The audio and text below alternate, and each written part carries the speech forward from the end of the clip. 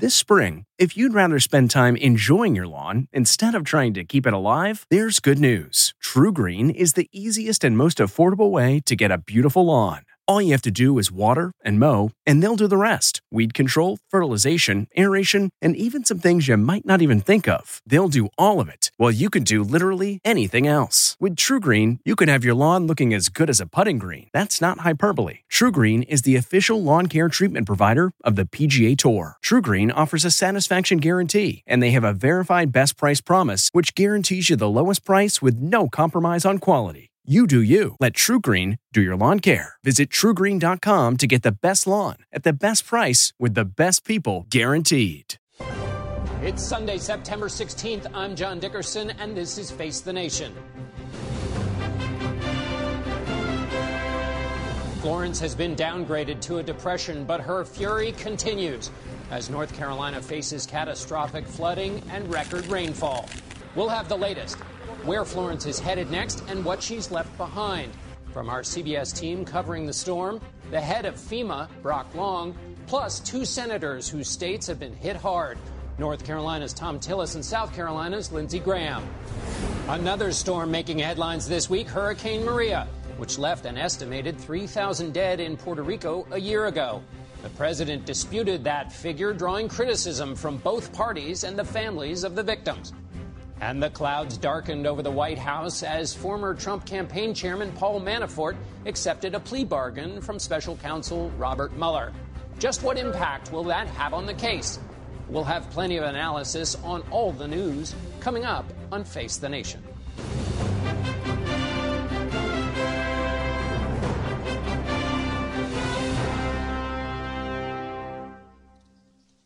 Good morning and welcome to Face the Nation. Hurricane Florence is now officially a depression, but the rain and threat of flooding will continue over the next few days as Florence creeps through western Virginia, the Ohio Valley, and finally New England. Parts of North Carolina have received record rainfall, in some places over 30 inches, and today the state is expected to get another 6 to 12 inches of rain. More than 580 people have been rescued from the storm in the Carolinas, and at this point the death toll stands at 14. There are more than 735,000 without power, and officials say that number could reach millions in the next couple of days. CBS Evening News anchor Jeff Glor has been leading our coverage since before the storm hit, and he joins us now from his post in Wilmington, North Carolina. Jeff? John, good morning. North Carolina has taken a nearly nonstop punishment from Florence for days now.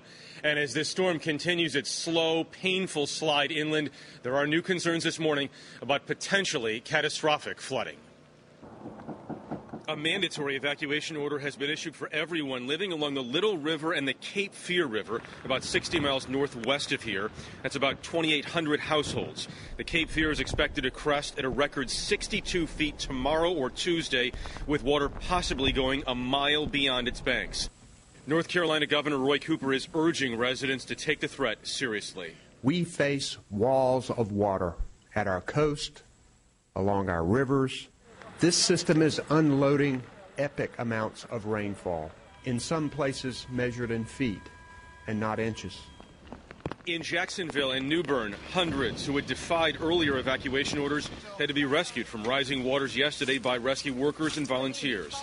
The mayor of Fayetteville, parts of which are in the evacuation zone under the new orders, warned his residents not to make the same mistake. If you are refusing to leave during this mandatory evacuation, then you need to do things like notify your legal next of kin, because the loss of life is very, very possible. President Trump has issued a disaster declaration for North Carolina, which will make federal money available to those affected by Florence. And late last night, the governor of Virginia issued a warning to those in the southwest portion of the state about possible flooding. John? As you've been saying, it's not just the wind, it's the flooding. Jeff Glor, thanks so much, Jeff. Mark Strassman has ducked out of the rain and is in a hangar at the U.S. Coast Guard Air Station in Elizabeth City, where helicopter crews have been hard at work rescuing those trapped by floodwaters. Good morning, John. That significant inland flooding that Jeff just talked about remains a significant threat and a rescue challenge. And these air rescue crews with the Coast Guard expect another busy day today. They saved 57 people yesterday, hoisting them by cable to safety from cars, roads, and rooftops. In one case, they rescued 13 people, including an elderly woman who leaned on 2 crutches to wade through waist-deep water. She was raised 40 feet in a rescue basket to the helicopter, an elderly woman. We flew with the Coast Guard yesterday. From the air, you sense the scope of the challenge, how unreachable some flooded neighborhoods seem. In the days ahead, there will be more rain, more flooding, more rescues needed by these helicopters, and in some cases, they will be saving people that rescue boats can't reach. John? Thanks, Mark. We want to go now to the head of FEMA, Brock Long, who is at the agency's headquarters in Washington. Good morning, Administrator Long. Let's start with a statistic I've been thinking about all week. The number of people who die from wind is down around 8%. This is from the Associated Press. But storm surge, flooding, that's almost 50%. Is that the big concern with this storm?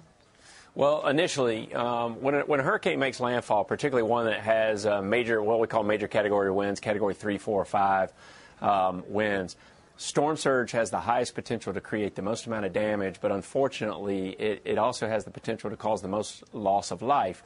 So one of the storms I want to point out is Katrina. 270 people lost their lives in Mississippi because the ocean rose well over 25 feet in some areas, and anybody that didn't evacuate from that doesn't live to talk about their experience from storm surge. And so is that concerning now? Initially, Florence, it's a different storm than Katrina. Obviously, we didn't have a Cat 5 landfall in Florence, but what happens is you saw a lot of damage. You see a lot of people being rescued from storm surge on the coastal islands, the west side of the Pamlico Sound, but now it's turning into a flood event. And the flood event, people fail to heed warnings and get out, or they get into the flood waters trying to escape their home, and that's where you start to see deaths escalate. So wind, even though hurricanes are categorized by wind, it's the water that really causes the most loss of life. What about the interruption of medical care from these kinds of events? We reported over 700,000 are without electricity. What about the interruption of medical care? How dangerous is that?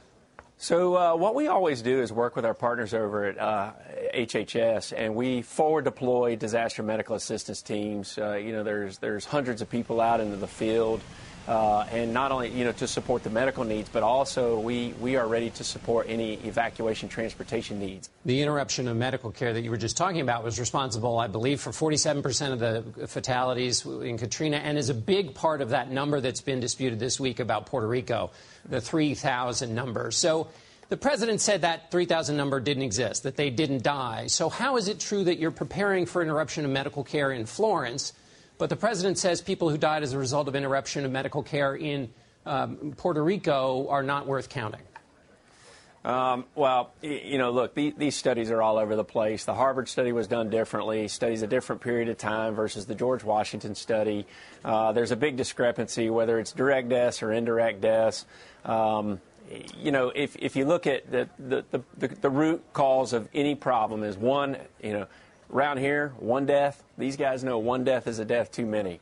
We work every day to make sure that we try to prevent that. But if you want to get into Puerto Rico from the standpoint of what needs to happen next, you got to fix aging infrastructure that wasn't ready to support, the Commonwealth before the storm hit. And when they were blown out and the infrastructure's blown out, it exponentially causes problems on the back end. But the reason it's so important, obviously, is if you figure out how people died last time, you can keep it from happening again. You say the numbers are all over the place, but the numbers are more than zero, which is what the president said. He said the deaths didn't happen. I guess my question is this. The GW report, as you mentioned, again, the bulk was from interruption of medical care, which you're trying to take care of in Florence. They interviewed people from FEMA to come up with that number. So who's right, the president who says those deaths didn't happen, or the FEMA officials who helped GW put together that report? Yeah, I don't know who they interviewed within my agency. They may have looked at funeral benefits to help, calculate whatever number, and that's a number, that's the only number that we would really be able to contribute to any study going forward. But let me ask you this: Puerto Rico might get hit again during hurricane season.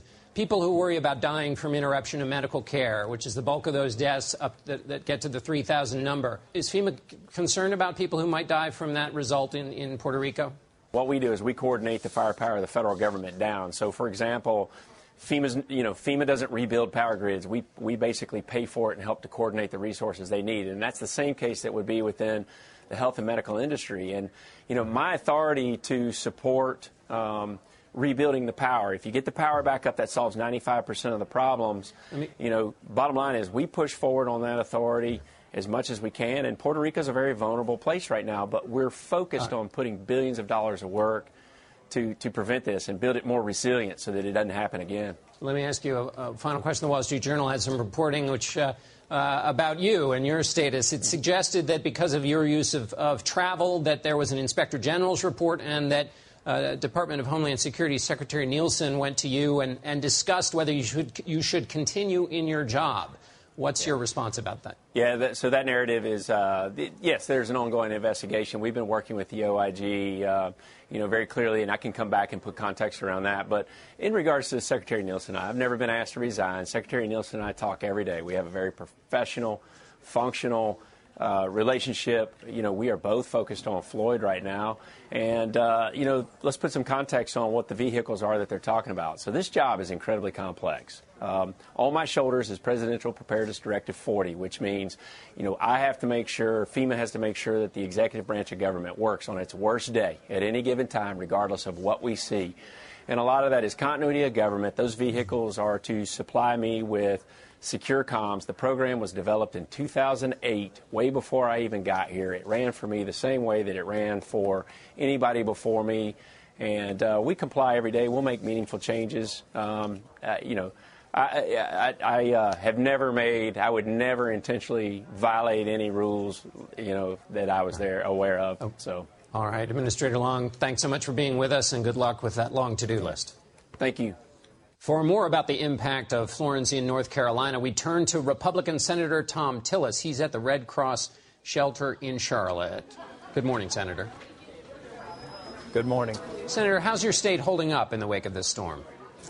Well, we're doing as well as we can. This is a weather event that I believe will exceed the damage that Matthew did just 2 years ago. So while we were still recovering from that event, we've got the same areas engulfed and rivers that are going to overflow their banks over the next few days. And I think some of the worst part of the storm hasn't even occurred yet. It will as we see the rivers flow back to the coast. When you say it hasn't occurred yet, what do you expect? Well, with the rain levels and some of the cresting estimates for the Cape Fear River, a number of the other rivers and tributaries that head ultimately to our sounds or out to the ocean, we're talking about crest amounts that exceed what we saw with Hurricane Matthew. And I'm in Charlotte, we're just now beginning to see the rain bands more consistently dump water in this region. It's supposed to move up through the mountains. So the river basins are going to take a matter of days before we'll see the full effects of the storm. And we're already seeing a number of roads cut off, interstates likely to be closed over the next 24 to 48 hours. That creates a number of challenges for the local communities and for disaster relief. Are you getting the federal help you need? We are. I think that the FEMA assets were positioned as well as they could be before we knew where the storm was going to make landfall. The Red Cross is doing an extraordinary job. We have 4 evacuation centers here in the Charlotte area that have people from as far as Wilmington, Jacksonville, and Columbia, South Carolina here. It's at capacity. We have 3 others that continue to have capacity. We'd expect to see some of those fill up as the storm progresses through this part of the region. During Hurricane Harvey, there were troubles with emergency services, people having difficulty getting through. Is that okay in this case? At this point, in our section of the state, yes. There are certainly areas in the eastern part of the state where Florence made landfall, where flooding, down power lines, down trees are creating challenges. But the reports that we're getting is we're working through them. Duke Power's on the scene. They're trying to do everything they can to restore electricity to hundreds of thousands, and I don't believe we've seen the end of that. We've seen several thousand homes in my own county here in Mecklenburg County and Charlotte that are out of power. That's going to continue. It'll likely be weeks before it's all fully restored. All right, Senator, when you get back to Washington, you got a vote on Tuesday in the Judiciary Committee, which you sit on. There's been some information about sexual misconduct allegations against Brett Kavanaugh, the president's nominee. Have you looked at the letter that is now a part of his file? Have you looked at that? I haven't seen the letter. As a matter of fact, I believe that the member that first received the letter was as late as July. And quite honestly, I'm shocked that the matter didn't come up in the nearly 32 hours of testimony that Judge Kavanaugh was before us in the open session, or the nearly hour and a half session that we had in a closed session. That information never came up. So when we get back to Washington this week, we'll take a look at it. But it really raises a question in my mind about if this was material to the confirmation process, why on earth over the past 4 to 6 weeks hasn't it been discussed among the committee members? That's right. And we should make quite clear, this is something he's denied categorically. This is something that allegedly happened much more than 30 years ago. But now that it is in the mix, is your feeling that this is a ploy of some kind, or that this is, while it is so long ago, sufficiently important to look seriously and put into your calculation and others as they make their vote?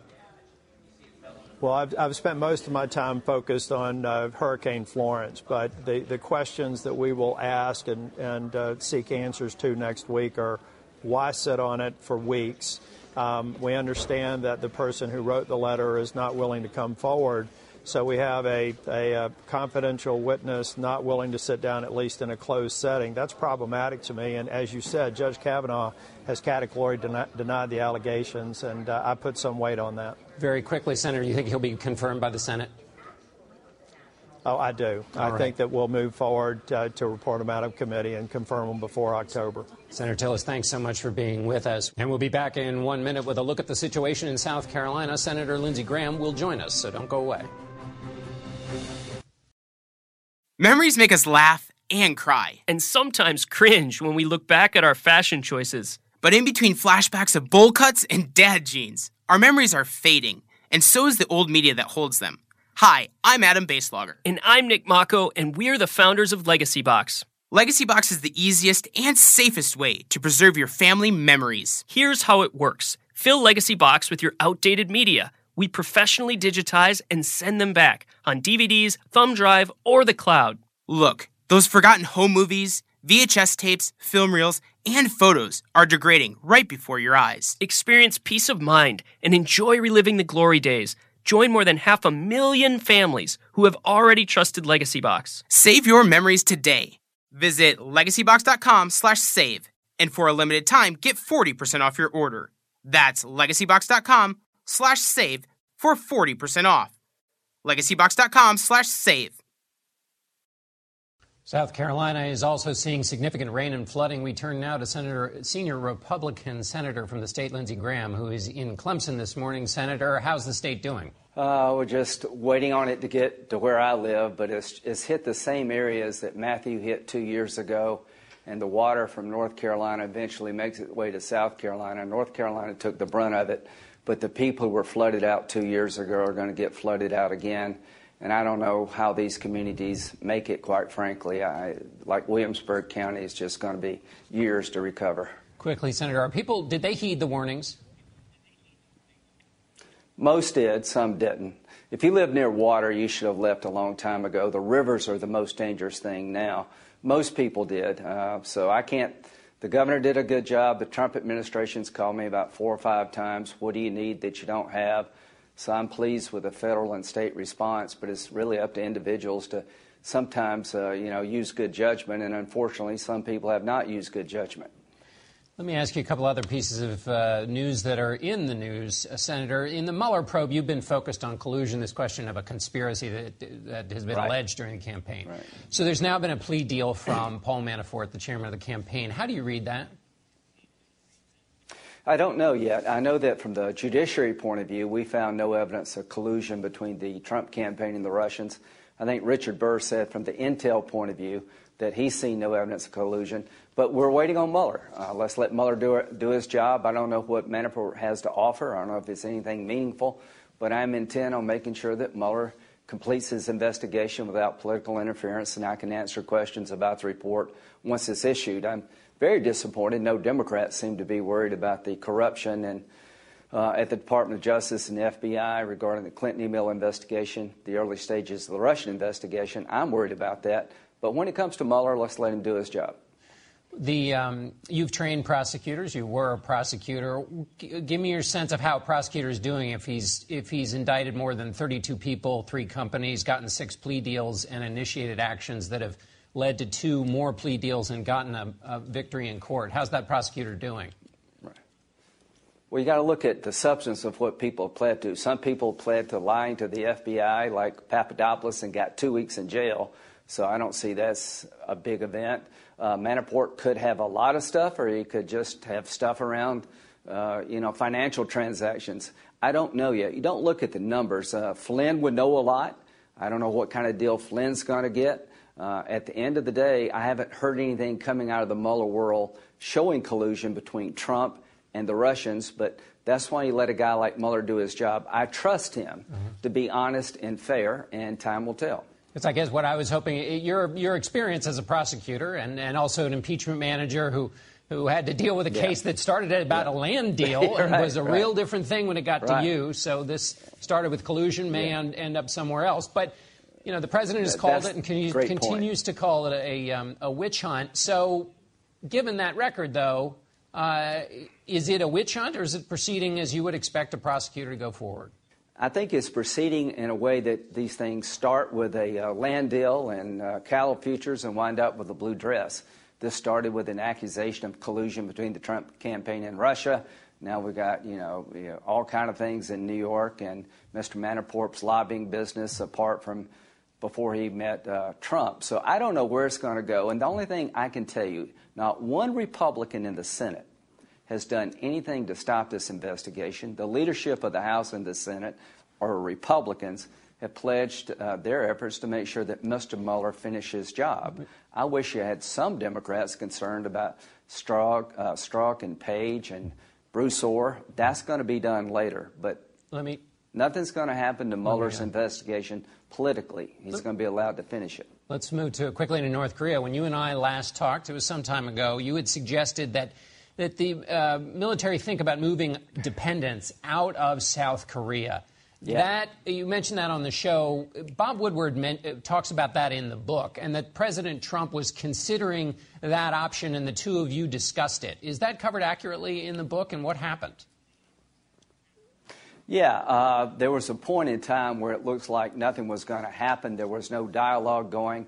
And the way you lead up to this is that once you start moving dependents out of South Korea, that's a signal to everybody that we're running out of time. Now, we have engagements that I think are going to be fruitful. I hope they're going to be fruitful. We're not out of the woods yet when it comes to North Korea. But the whole discussion was around what should I do to handle this threat to our homeland. And here's what the president was willing to do. If he has to, he'll use military force to stop a missile coming to America with a nuclear weapon on it, originating in North Korea. We were really close to having to make that hard decision. Now we have some time. Are they playing us? I don't know. If they're playing Trump, we're going to be in a world of hurt because he's going to have no options left. This is the last best chance for peace right here. The way it was characterized in the book, and I want to see if this is right with you, is that the president was one tweet away from suggesting moving dependents out, and that was read at the Pentagon, that if he sent that tweet out, it would have looked like an act of war. Is that the way it went down? He was very frustrated with North Korea saying one thing and doing another. I had suggested to him, along with others, that once you start moving dependents out, then you're preparing yourself for a military conflict.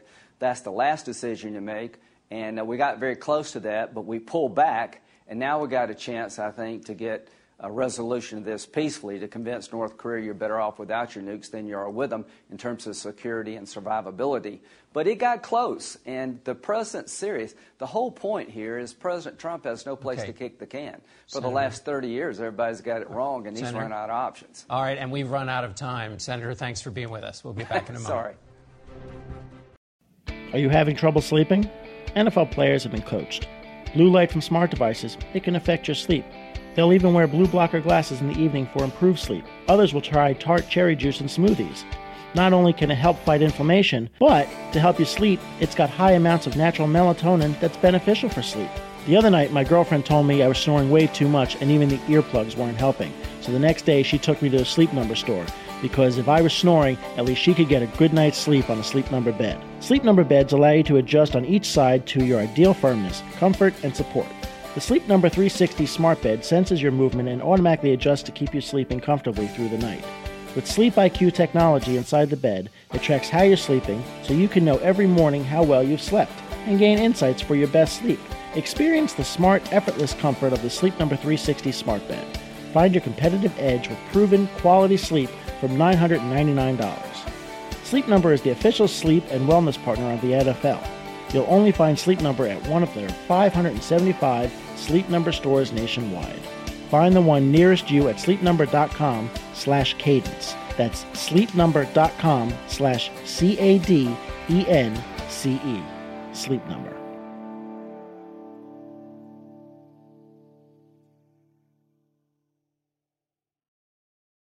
It was a difficult week for a lot of Americans, and we had some tough news here at CBS too. But we would like to end on a joyous note. Margaret Brennan and her husband, Yado Yacob, welcomed 7-pound, 8-ounce Eamon Brennan Yacob to their family, and we at CBS, and especially Face the Nation, could not be happier for the new parents. Margaret is going to take some time off to get used to her new role, but she'll be back in November. Oh, and Eamon, from the son of one journalist to another, you're a lucky guy. And we'll be right back with a lot more Face the Nation, including our panel, and Chief White House Correspondent Major Garrett is here with his new book about the Trump White House. Stay with us.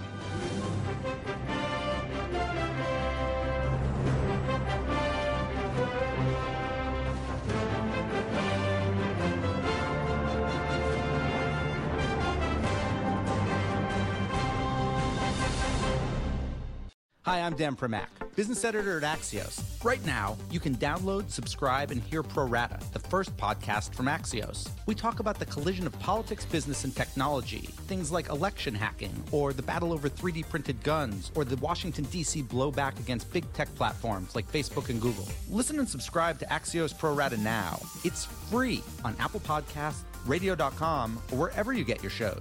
To get smarter, faster.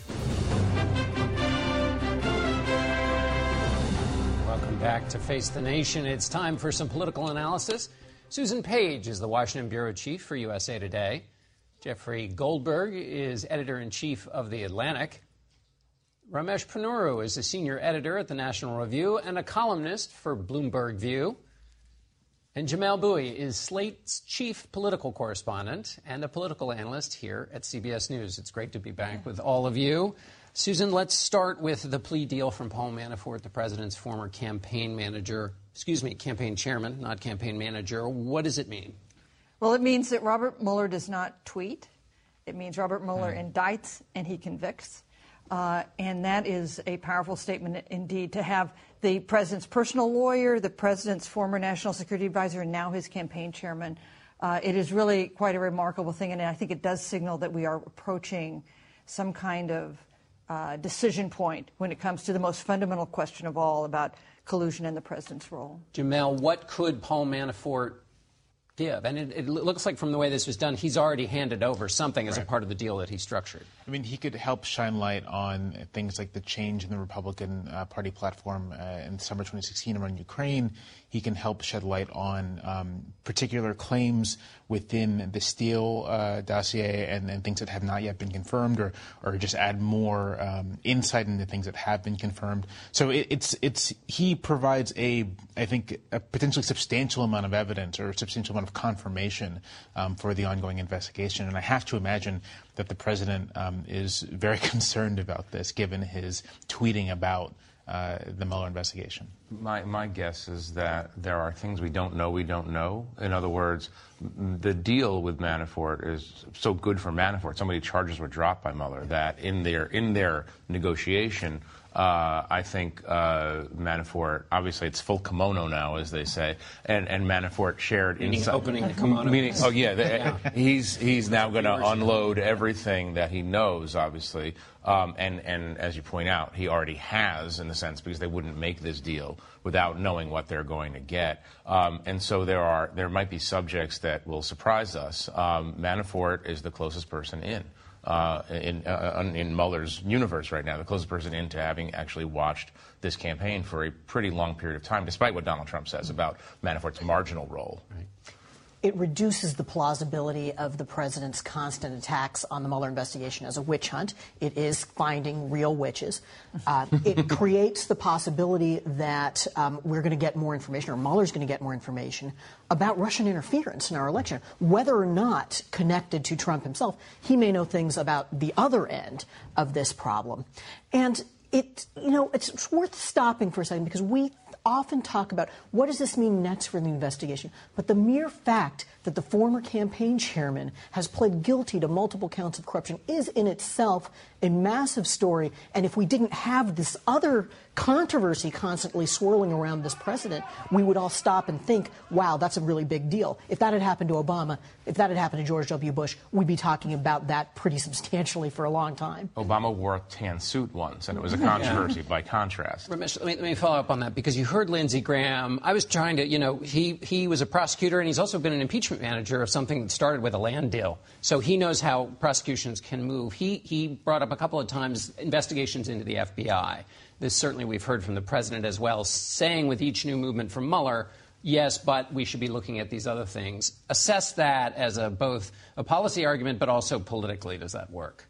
Well, look, almost anything that comes out of the administration works with a hard core of supporters of the administration, which is a minority of the public, but a majority of Republican voters. It keeps his base. It doesn't help him win the argument with the public at large. And more people, according to most of the polling that I've seen, trust Mueller, believe in the process, than believe in the attacks on it. Susan, what's your sense? We got an election coming up. I mean, as you quite rightly pointed out, the Mueller investigation happens almost as if it were in another time before electricity, in terms of its patient, quiet, and not. But what happens if this comes out in a month with the election coming up? Or how do you sort through all that? One of the amazing things about when you look at the midterm elections is that the economy is doing great. People are the most optimistic about the economy they've been in a decade since the crisis in 2008. And the president's approval rating is sinking below 40%. Why is that? It's because President Trump is not getting the credit he wants for the economy, not because they think somebody else created a good economy, but because they're overwhelmed by the news we get every day about chaos in the White House and about the investigation by Robert Mueller. It has swept away the possibility that Republicans could do okay in their first midterm. They're going to have a very tough midterm in 51 days. All right, this is our segue to talk about politics. Stipulating that presidents 2 years in often lose seats. Yes. The majority party, the ruling party, loses seats. The Republicans should not be losing seats in either house right now. The economy is swimming along. We have no major international crises except self-imposed or self-created. And the fact that he's under 40%. And the fact that Republicans are already discussing who to blame come November means that something is off the rails here. And this is a process that's being blown by a Republican president and a Republican Party, and that shouldn't be blown. What's interesting is it's not clear if the president himself recognizes the amount of danger his administration is in should Democrats have not just a good November, but a very successful one, is what the polling is suggesting. If Democrats take the House, if they narrow their margin, or even take the Senate, which is not out of the realm of possibility, all of a sudden a whole world of investigative options are open. And I don't think, from my observation, that the president is really quite aware of what that will mean for his administration, what that will mean for his ability to function insofar that he's even functioning now. Ramesh, could follow up on that, but also could Republicans say, economy's doing well, let's not mess this up in the middle of it. Let's not lock up the government with the investigations of the kind Jamel is talking about. So don't elect Democrats. I mean, is there a way to use what Jamel is talking about as an electoral? I think the problem with the economy for the ruling party is that in a midterm election, you've got to motivate people to come out to vote. Midterms usually go badly for the party in power because the opposition is more revved up. And a message that things are okay is not the message that moves people. A message of grievance is what moves people. 2014, you had a good economy. You had no international crisis. The party in power, then the Democrats, got slaughtered in both the House and the Senate. That's the problem. They need I think, fundamentally for midterms, you need a more grievance-based message than a message of be grateful for the tax cut, be grateful for the economy. And too many Republicans don't get that. I think that's right. I think also you look at the polling and voters say they want accountability. They want Congress to act as a check on the worst impulses of the White House. And I think there's a way in which the Republican Congress, by not being more aggressive as a check, has created a situation where voters may be very satisfied, but they're saying to themselves, listen, we actually want some accountability here. We want someone to take the reins here. And it looks like the only option are Democrats. Susan, the Senate, there's been a lot of talk about how the Senate may now, controlled by Republicans of the Senate, may be in play. Is that right? Because we started this whole narrative with, oh, my gosh, there are a lot of Democrats running in states that Donald Trump won handily. What's your assessment? I think it's still pretty much a long shot. I think every single thing has to go Democrats' direction for them to take control of the Senate. But I don't think they need control of the Senate to overwhelm and undo and upset the order that President Trump has gotten accustomed to. If Democrats just win the House, and it looks like that is a likely possibility, they'll not just consider impeachment. He's going to get investigated in his administration for a dozen other things that the Republicans have refused to take control of. It's going to be a different world. If they also took the Senate, think about confirmation battles that would follow for anybody judicial in his cabinet that the president wants to nominate. I want to get to the Kavanaugh confirmation battle. We'll do that after the commercial. But quickly, Jeffrey, as we're talking about how things may change, there's been some reporting about the Secretary of Defense and his relationship with the president. And what do you think about that? The idea is that the relationship, which had been pretty good, relatively speaking, to his relationship with other people who've either been fired or attacked on Twitter. What do you get? What's the sense you have about the relationship between the Secretary of Defense, James Mattis, and the president? The relationship is somewhat difficult because Jim Mattis, the Secretary of Defense, is an internationalist. He's a supporter of American alliances. His belief system is completely different than Donald Trump's belief system, but he's there to serve the American people and to be the grown-up in the room. He also does not pay obeisance to Trump in the same way that many cabinet members do. He doesn't laugh at the jokes, as Helene Cooper pointed out in the New York Times yesterday. He doesn't do all of the sort of things that Trump seems to like doing. He's very popular in the military. Obviously, he's a revered figure in the military, and that might keep the Trump administration from moving against him too quickly. He might get fed up with the discord. We're constantly being surprised by White House announcements of policies that he disagrees with and leave. And he could be the leading edge of an exodus of senior administration officials post-election. Okay, we're going to hold it there. We got much more. So stick with us. More from the panel. We'll be right back. What's your next adventure? Everyone deserves a chance to do what they love.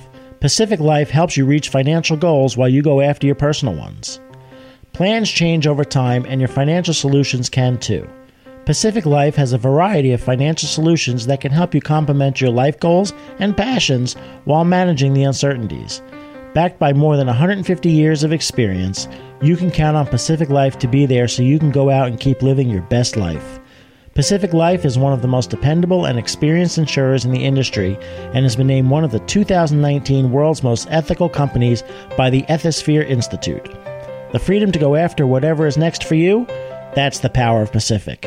Ask a financial professional about how Pacific Life can help give you the freedom to do what you love, or visit www.pacificlife.com.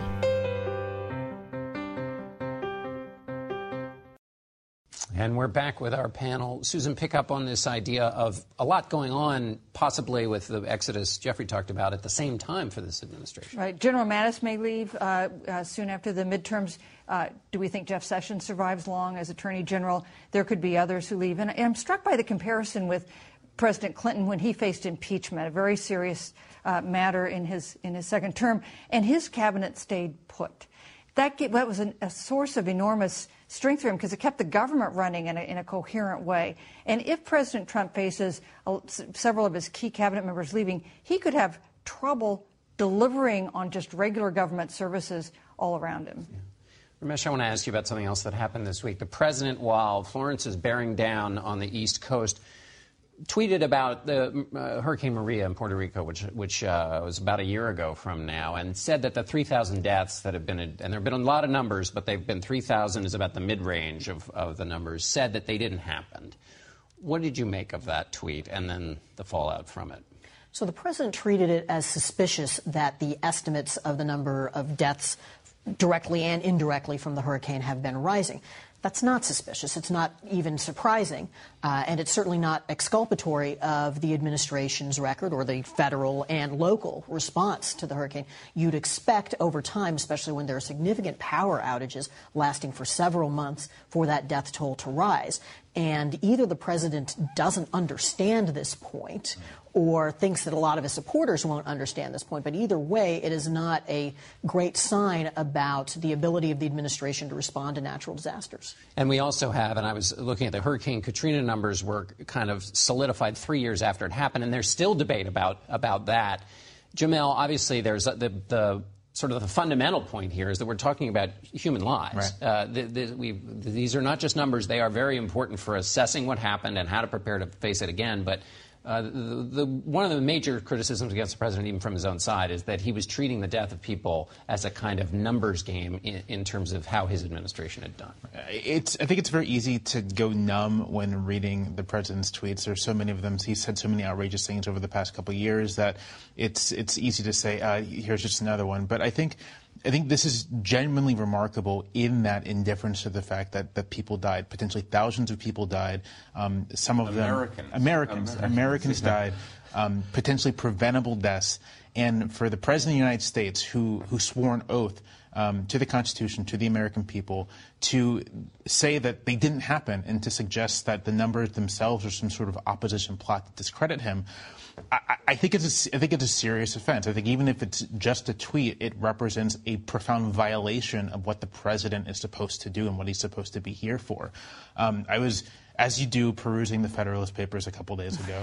And people are doing that more and more. In Federalist 65, Hamilton lays out sort of why what impeachment is and why they're giving it to the Senate as sort of a duty. And the thing he notes is that impeachment's a political process, and it's not just for crimes. It's for things that go against the oath of the office, that go against the integrity of the office. And I'm not going to suggest that Trump ought to be impeached for the tweet, but I think we should think broadly about the ways in which he has violated the integrity of the office. And I think that tweet, that sentiment, is a profound violation of the office of the president.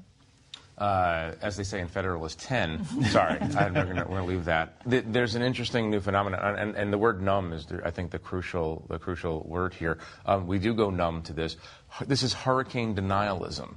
This is a new phenomenon in conspiracy mongering from an administration that we're somewhat used to now, sort of the floating of strange conspiracy theories. It is, I think, is remarkably different in kind from other tweets. But I would say, just to add to what Ramesh said, that there's a good chance, or a reasonable chance, that the president doesn't understand how these death tolls are calculated. He thinks that if you don't die in the storm, 3 or 4 days of a hurricane, that means that anything that happens after is immaterial, and we know that that's not true. So there might be just a cognitive issue here, or an issue of analysis that he doesn't quite understand. And we heard from Brock Long that they're preparing to prevent the deaths in Florence that are the key to the number getting to 3,000 in Maria. Susan, let's talk about Brett Kavanaugh, President's nominee to the Supreme Court.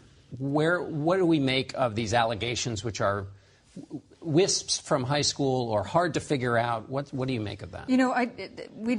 There's so much we don't know about these accusations, and we don't know where they're going to lead. And at the moment, we don't know that they'll necessarily lead anywhere. But what struck me was how different the climate is today from when Clarence Thomas was being considered. Then you had a woman of real standing testifying under oath before a committee that, by the way, was all male, and her complaints about sexual harassment were not taken seriously, were not believed.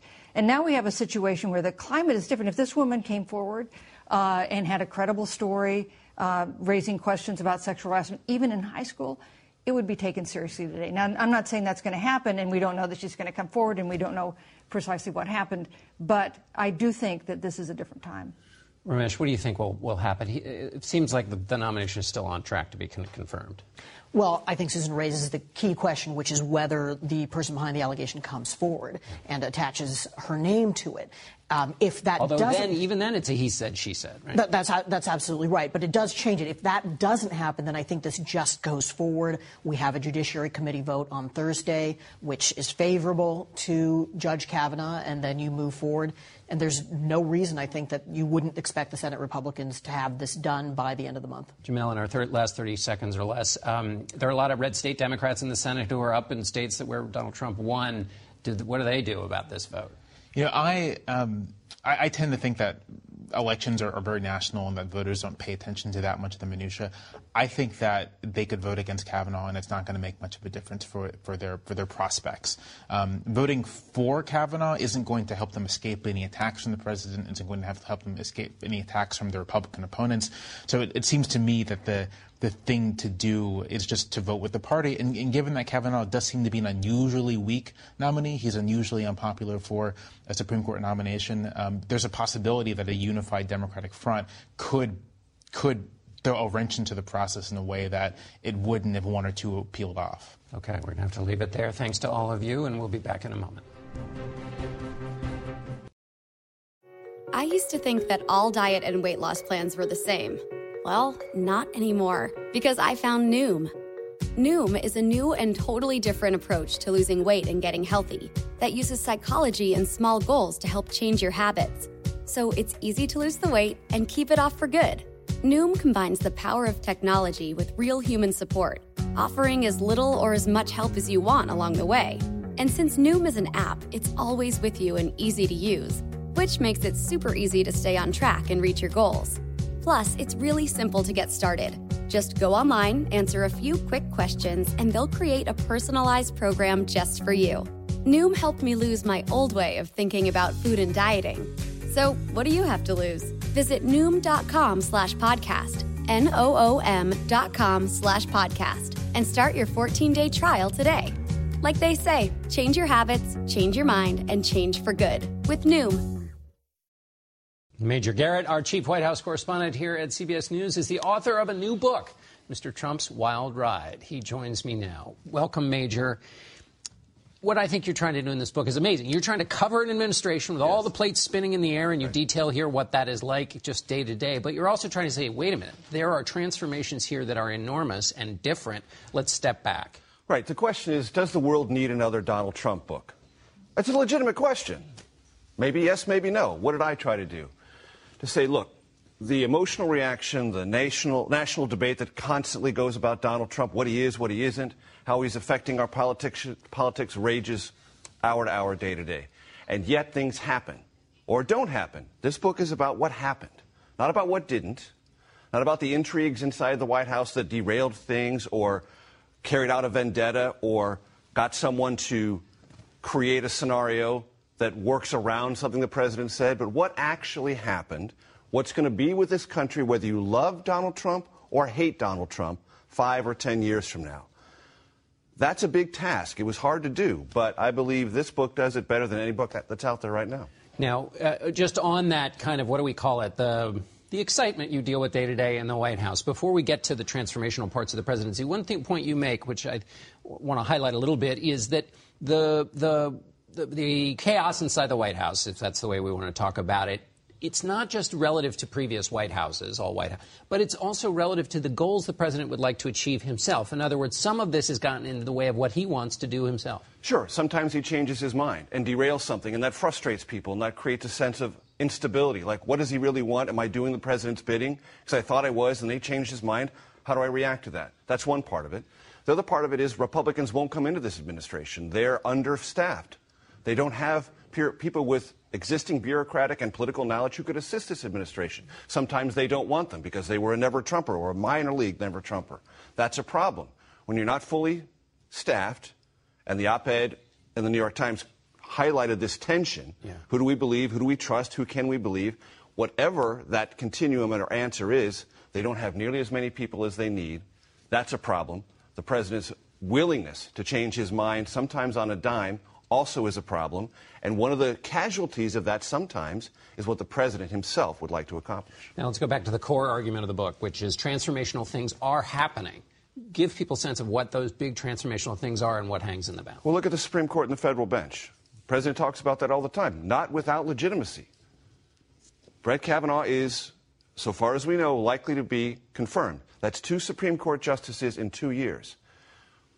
A dozen federal appellate court judges in his first 12 months, more than any president in the history of the country. That didn't happen by accident. I point out in the book that when Donald Trump first thought about the Supreme Court, he said, I want a list. No one had ever put a list together before. That's an act of political originalism. It's probably going to stay with the Republican Party for a long time. They laid the question of the future of the Supreme Court before the country. And a lot of Republicans adhered to Donald Trump for that reason principally, even amid all their other reservations. That's worth noting. Yeah. And those Republicans said, ignore the noise. This is what matters. 40 years on the benches. And it very well might. The Donald Trump court may be something we're talking about, or the Donald Trump federal judiciary is something we may be talking about 30 years from now. And one of the things you point out about these transformations, tax cuts would be another one. We'll be living with that for 2 decades for sure. That's right. And all the underlying politics. And if you ignore the excitement of it looks kind of like a traditional standard Republican stuff. In certain respects, not on trade and not on immigration, but certainly on deregulation. And there was a conversation during the panel about what if Democrats take over. There's I would say, something worth pointing out and listening to and reading in the deregulation chapter, because early in the administration, the White House, the Office of Legal Counsel, sent a letter to Congress saying you don't have to respond if you work in this administration to anyone who's not in the majority. Charles Grassley, Republican from Iowa, Senate Judiciary Committee chairman, said that's outrageous. You can't say that. White House said it anyway.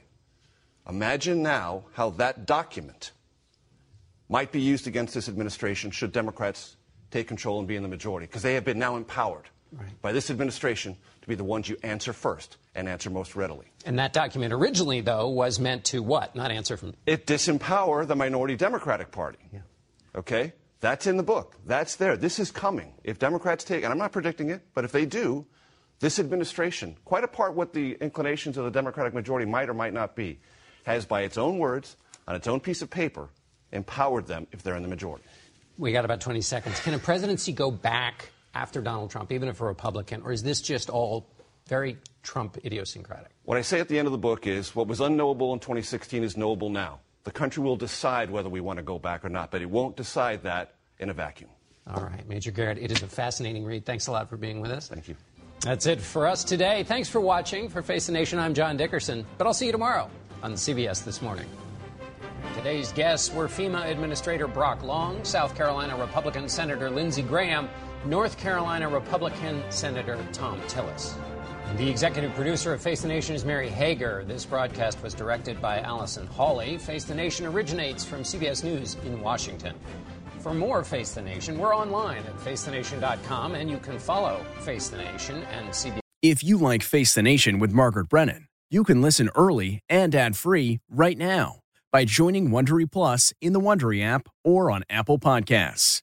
Prime members can listen ad-free on Amazon Music. Before you go, tell us about yourself by filling out a short survey at Wondery.com/survey. The Hargan women seem to have it all. From the outside looking in, we were blessed. My mom was amazing. But as detectives would soon learn, there was a lot going on inside the Hargan household. Ashley and I have been calling my mom and the house and Helen. No one's answering. 63-year-old Pamela Hargan gunned down in her own home. Her youngest daughter, Helen, lay dead upstairs. Patrol, when they arrived, assumed or thought that there might have been a murder-suicide. But for the detectives on the scene, there were things about the scene itself that were concerning to us on day one. Who would want to kill their mother and their little sister? There is no boogeyman here. It is exactly who we think it is. I'm Peter Van Sant from 48 Hours. This is Blood is Thicker, the Hargan Family Killings. Listen to Blood is Thicker, the Hargan Family Killings, early and ad-free on Wondery Plus starting May 1st. Are you ready for an all-new season of Survivor? You better be, because Survivor 46 is here, and it's 90 minutes of twists and turns you don't want to miss. Better yet, after each episode, there's a brand new episode of On Fire, the only official Survivor podcast. Each week, we go behind the scenes of the episode's biggest moments, taking you into the how and the why things happened. And this season, we're very lucky to be joined by an expert, the winner of Survivor 45, Dee Valladares. What is up? I'm thrilled to be joining this team and to be giving you my take on how and the why players made the moves they did, what it takes to outwit, outplay, and outlast, and to ask Jeff some questions, because even after 26 days out there, there is still a lot for me to uncover. Bring it, Dee. Listen to On Fire, the official Survivor podcast, wherever you get your podcast.